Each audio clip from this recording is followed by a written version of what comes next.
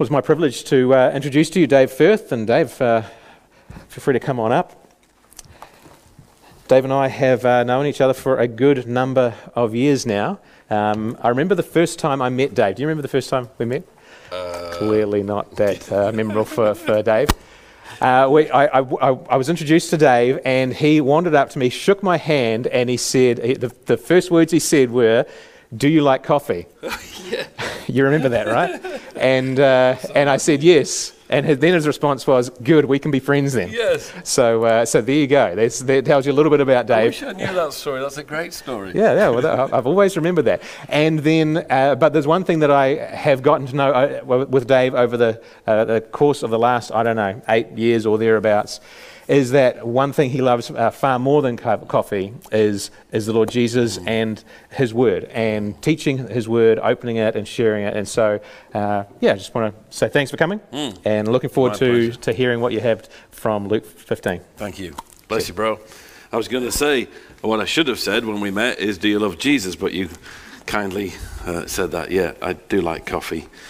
Some people think I have a problem. Hey, it's nice to be here. Finally, to get the gig of being able to preach at TA Bible Chapel. I've been in New Zealand 12 years, and this is the first time I've actually been here on a Sunday morning, and there's like 12 of us. Thanks a lot. No, I'm kidding. It's wonderful to be here. I got to come to camp a few months back. Seems a long time ago now. March. The world wasn't quite as crazy as it is now, but that was good. And I hear you talking about a name change, which is interesting, or discussion about a name change. I was considering one myself. Tony very kindly apologized in advance in case he called me Colin.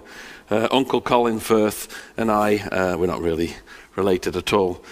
Just as handsome and dashing as each other.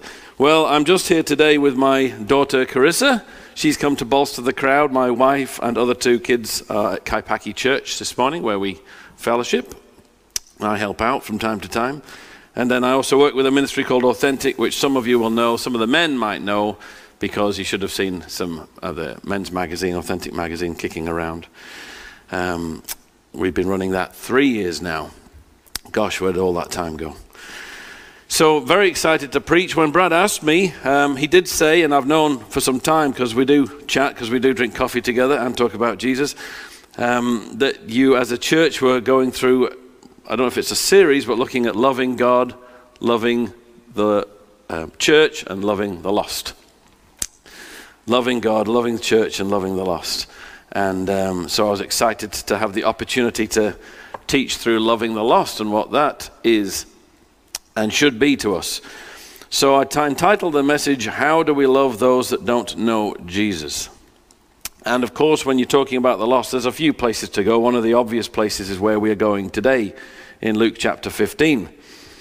Luke 15 is perfectly placed in the New Testament, right after Luke 14, which is incredibly important, because Luke 14 is actually all about being a disciple. In fact, we do have that slide. Look at that. There we are. So I'll read it. If you got your Bibles, turn to it. It's always good to follow the text in your own Bible. In Luke chapter 15, verse 25, the first couple of verses, it says, large crowds were traveling with Jesus, and turning to them, he said, if anyone comes to me and does not hate his father and mother and wife and children, brothers and sisters, yes, even their own life, such a person cannot be my disciple. And whoever does not carry their cross and follow me cannot be my disciple. It's a strange thing to say.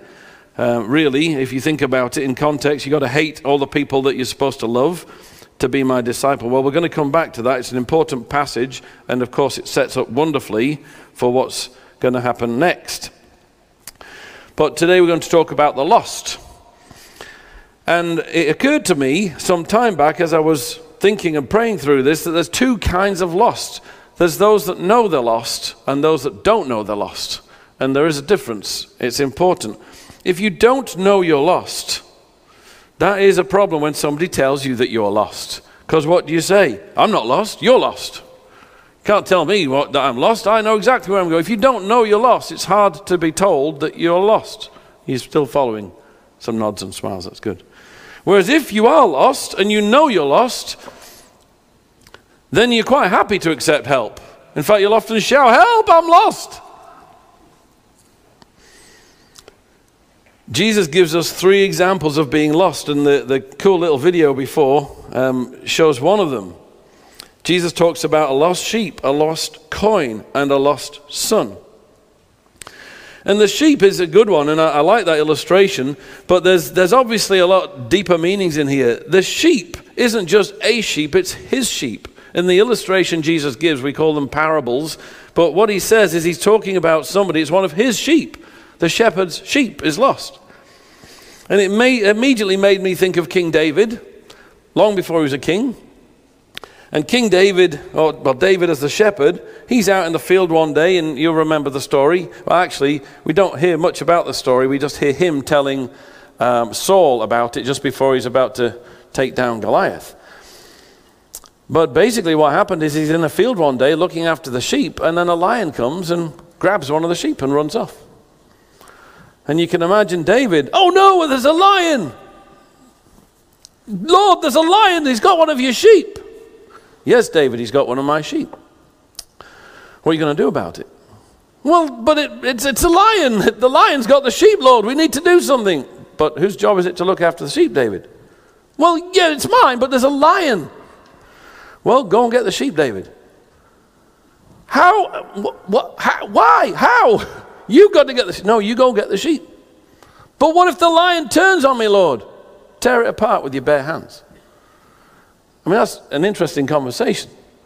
Well, of course, David goes and gets the sheep, the Lord's sheep, and kills the lion. And then maybe it's a week, or maybe it's a year later, but the same thing happens. There's a bear. A bear comes and grabs one of the sheep and runs off with the sheep. You can imagine David, Lord, there's a bear. Oh, no. I know how this goes. And he has to run, catch the bear, get the sheep, kill the bear, and he does it. It's not just any sheep, it's one of his sheep. God wants David to go and get that sheep because it's so precious.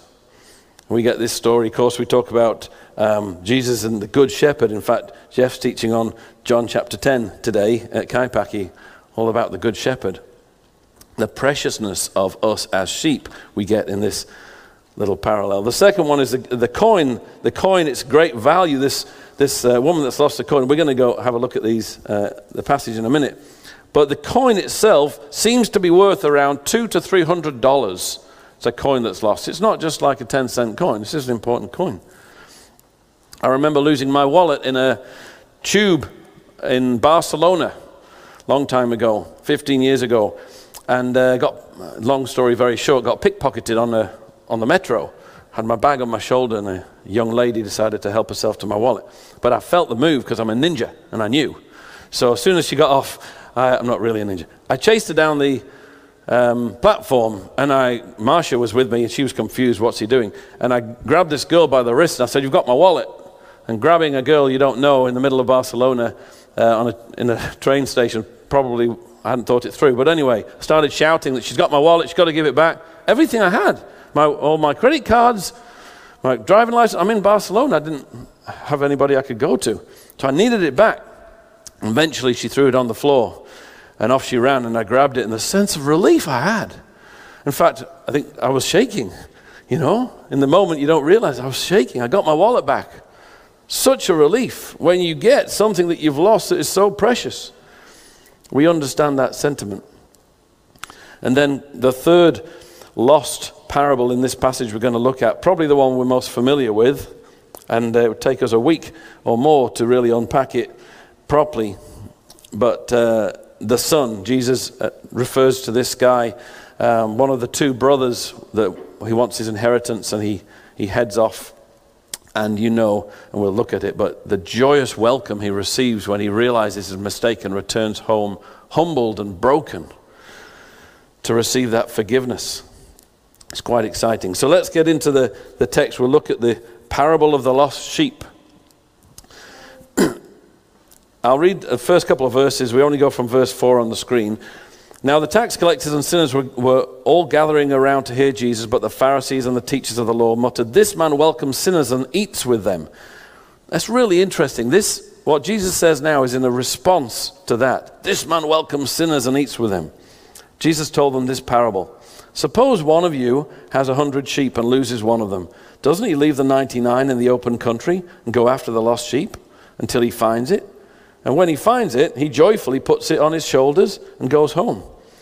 Then he calls his friends and neighbors together and says, "Rejoice with me, I've found my lost sheep."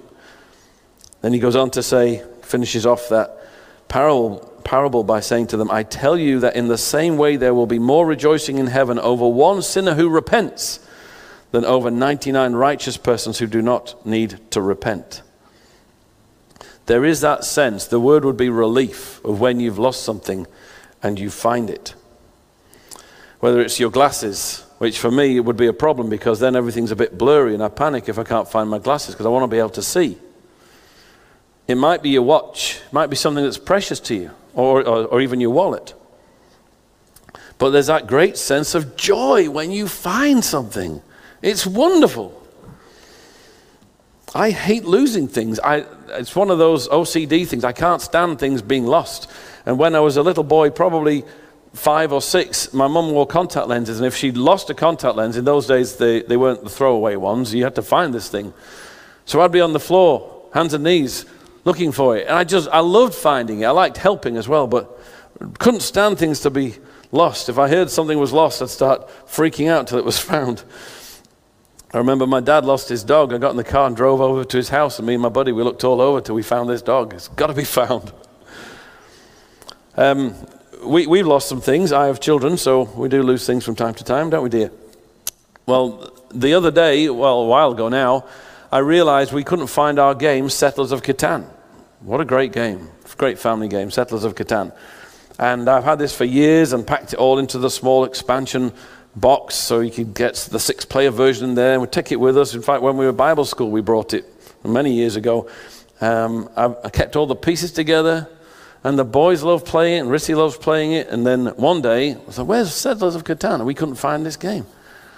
And maybe a week later, "Where's Settlers of Catan?" We couldn't find it. And one day I said, "That's it. We got to find this thing." I can't remember what I promised them or threatened them with, but it's no dinner or whatever till you find this game. So off they went, all looking for this game. And I was looking as well, and I'd already looked in the places I thought it would be, so it'd be in a bag or something. And then one of my boys, that will remain nameless, Michael, said, I found it.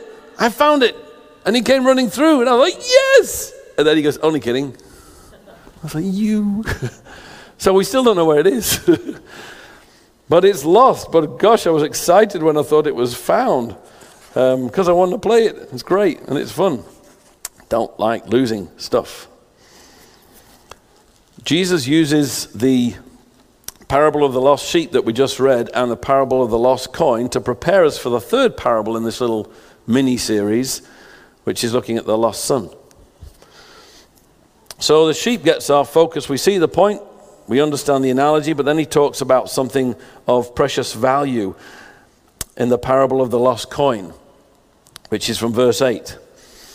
And he continues, he says, "Or suppose a woman has 10 silver coins and loses one. Doesn't she light a lamp, sweep the house, and search carefully until she finds it? And when she finds it, she calls her friends and neighbors together and says, 'Rejoice with me, I have found my lost coin.' In the same way, I tell you, there is rejoicing in the presence of the angels of God over one sinner who repents." We search for things of value. If you'd lost 10 cents, you wouldn't care, really. I mean, if you'd lost a toenail, I mean, it's gone, right? Not going to glue it back on.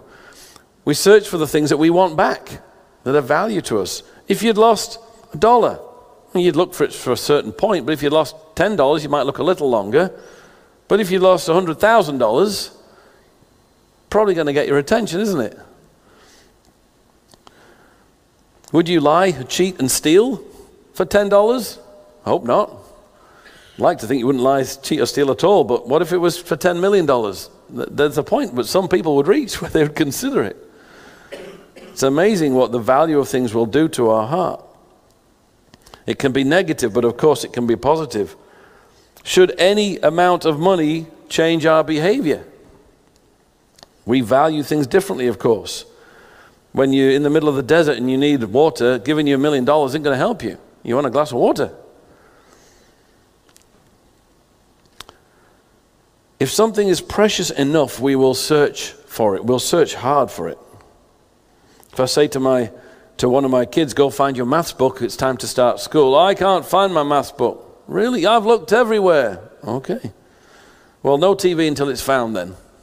It's amazing how quickly that thing shows up.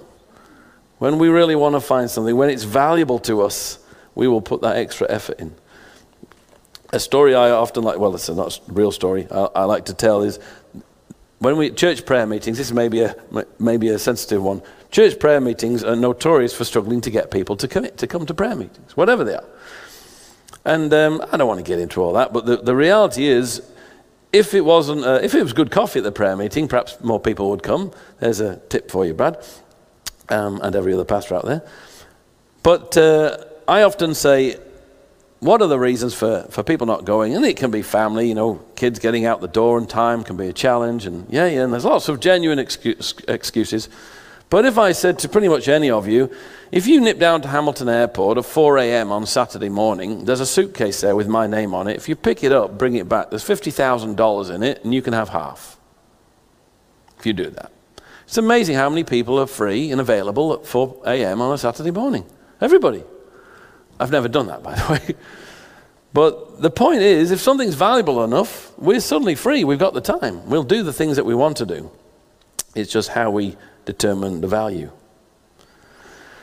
So this passage of Scripture helps us understand losing things isn't good. Well, that's probably fairly obvious. We rejoice when lost things are found. We search extra hard for the valuable things. And then we celebrate when we find them. So now this third part of the passage here, I've just put the first bit and the end on because it's a big passage. I'll read the whole thing for you though. Jesus continued, there was a man who had 2 sons. The younger one had said to his father, Father, give me my share of the estate. So he divided his property between them. Actually, no, I won't read the whole thing because you probably know the story. But basically, the son heads off. He takes his share of the estate and he heads off. And initially things go well by his standard, and he's spending his money. Then he runs out of money, finds a really rubbish job, and he's eating food with pigs. He's looking after pigs, and things aren't going well. And he realizes, my father's servants are treated better than me, and they eat better than me. I'll go back. And he's repentant, and he's broken, and he goes back, and the other brother that didn't go, he gets a bit funny about it. Hey, I stayed here the whole time. I was faithful. But you're going to celebrate this guy coming back and have a party for him. And then the verse 31 there, the father says, my son, you are always with me, and everything I have is yours. But we had to celebrate and be glad because this brother of yours was dead and is alive again. He was lost and is found. He thought he was gone. But you see, he was home in the first place. He became lost. We'll come back to that as well. The father waited for his son to return. He didn't chase him down and drag him back, kicking and screaming. He could have. He had the authority to. But he gave him the freedom to choose. The guy was humbled and broken.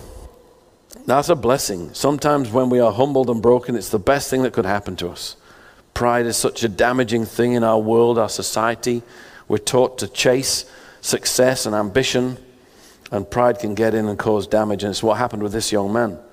And he needed to go away and experience what he experienced so he could be broken and humbled and come back and understand what true value was. What does God need to do for us to understand how precious we are? What does he need to do to get us to understand how precious his lost ones are? I honestly think if we realize how much he loved us, it would help us understand how much he loves others. And I wonder why the things that break God's heart aren't always the things that break our hearts. Why we don't yearn for the things he yearns for. If it was my son or daughter that was at the side of the road begging or caught up in a wicked way of life, how quick would I be to go and love them, support them, care for them, help them? Yet we sometimes struggle when people get caught in these lifestyle choices that cause so much damage. How hard would it be for me to see one of my kids walk past another one of my kids who was in desperate need and just ignore them? Break my heart. When God looks at the way we behave, the way we prioritize things and time and money, the way we think we should, I wonder how much he weeps at that. If you're watching my kids for me and I come to pick them up and I say, where are they? You say, oh, I've no idea. What do you mean, you've no idea? You're looking after my kids. Oh, I know, I just got distracted. There was this train of ants carrying bits of food. Couldn't take my eyes off them. No idea where your kids are. What sort of a rubbish friend are you? You look after the things that are important to someone you care about. How could you not look after my precious child? You know how important they are to me. Let me tell you something I feel I'm absolutely sure of. Our heart for others is directly determined by our relationship with Jesus. 100%. Especially those that don't know him. Our heart for them is determined by our relationship with Jesus. This may sound a little controversial. I'm not adverse to a bit of controversy. But the purpose of the church is not evangelism. We sometimes think it is, and it's not that that's an untrue statement to say the church should evangelize, but the purpose of the church is discipleship. Jesus says that in Matthew 28. He says, all authority has been given to me, therefore go, or as you go, make disciples. Jesus knew what he meant when he said disciple, make disciples, and the disciples knew, certainly many of them knew. The only ambiguity is really what we think that word means. Back to Luke 14, when Jesus said, if you want to be my disciple, this is what it's going to take. He lists an incredibly challenging list of things. You got to hate your mother and father, your wife, your children, even your own life.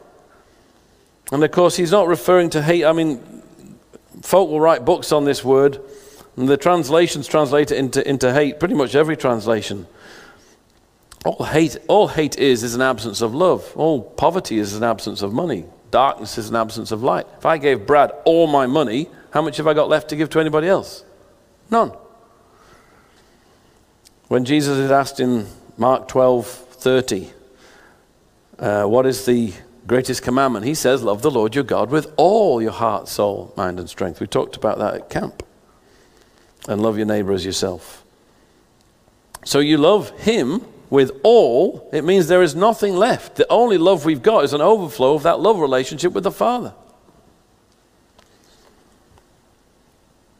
If I grab a pen and throw it at your head, wouldn't be very nice of me, would it? But you don't think, there's a pen flying towards my head. I probably should blink. That's probably a good thing to do. You wouldn't do that. You'd automatically blink. You've just programmed to. It's automatic. You wouldn't think about it for a second. If you drop a coin on the floor, you don't go, now I need to think through how am I going to get this coin back up into my hand. You'd immediately lean down and pick it up. Automatic. There's a scary dog running towards you, which does happen from time to time.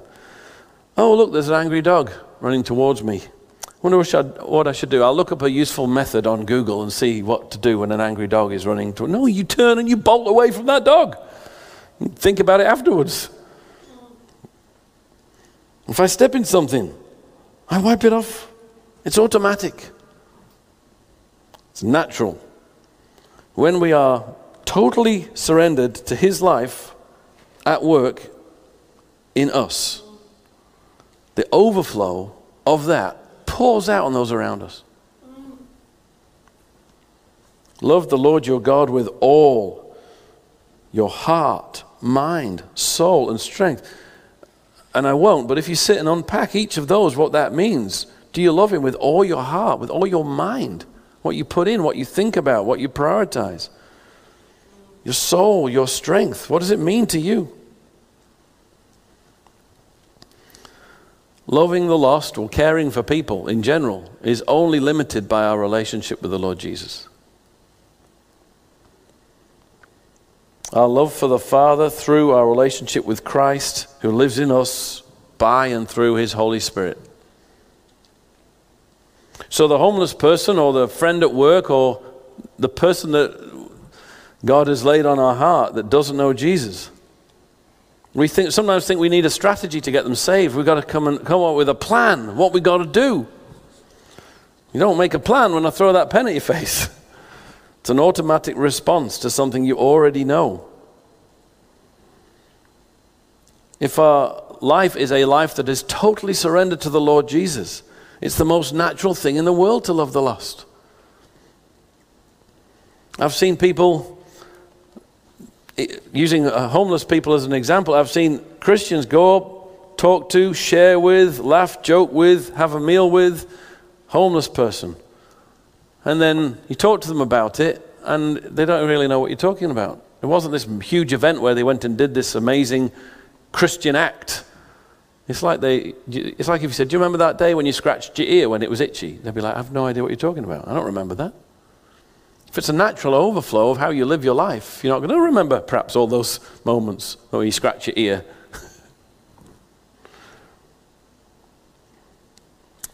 And yes, things do get lost.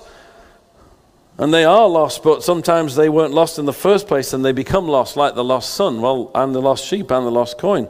Where were they in the first place? That's actually, and this was a hard one for me, to be brutally honest. When we look at a passage like this, it's nice to talk about the good, encouraging stuff, but the challenging bit is, how did something get lost in the first place? How did she lose that coin? Was she not careful? How did the sheep get lost? Was the gate not locked? Was there not due care and attention paid? Obviously, it's a parable to explain the reunion, the finding, the restoration, of course. But I wonder how many people there are that are lost because we didn't love them in the first place. We were distracted by the stuff and the things. Our focus was off. The overflow of our love relationship with the Lord can potentially limit some being lost in the first place. So it's a tough one, and I actually struggle as I process that. Is there things in my life, in my behavior, opportunities I had to love somebody and I didn't, and subsequently they or somebody else is lost because of it? Well, there's a few of us here, and there's probably a few more watching, but I want to tell you something important. We have the best news in the world. This world is searching for truth. Well, we know the truth, and he has a name. His name is Jesus. It's not a philosophy, it's not a vaccine, it's not a manual, it's not a playbook. It's a person, and his name is Jesus. I've heard this many years. In fact, somebody probably told us before we were married, the best gift you can give to your spouse is a surrendered life to Christ. It's absolutely wonderfully true. You know, instead of trying to be the best husband, trying to be the best wife, you set your eyes on Jesus and let that overflow. In fact, I saw a really nice triangle drawn. I don't know if you've seen that. It's a triangle, and at the bottom point is the husband, and the other one is the wife. And instead of trying to be the best husband, the best wife, you put God at the top of that little point of the triangle. And the idea is, the closer you get to God, the closer you get to each other. It's nice, you know, it's lovely. But the point is true not just of marriage, it's of every relationship. To be the friend, the son, the daughter, the husband, the wife, the worker, the neighbor. The more focused we are on Christ, his life, the more use we are, the more we will love those around us. If I'm truly surrendered to my Lord, if I love him with all my heart, my soul, my mind, and my strength, then and only then can I love my neighbor as I'm called to. My family member that's hard work, that doesn't know Christ yet. They won't just hear Jesus from my lips. There's nothing wrong with telling those people that don't know about Jesus. Absolutely nothing wrong with telling them about Jesus. We should do that, of course. But they should see something in our life. It should be an overflow of his life lived out by him in us. That is the best evangelism strategy you will ever hear. It's not from me. It's from Christ himself. You love the Lord your God with all your heart, soul, and mind, and then you can love your neighbor. We can't do this ourselves. what a Savior we have and what a joy it is to know him. At that point, we will stop and I will pray.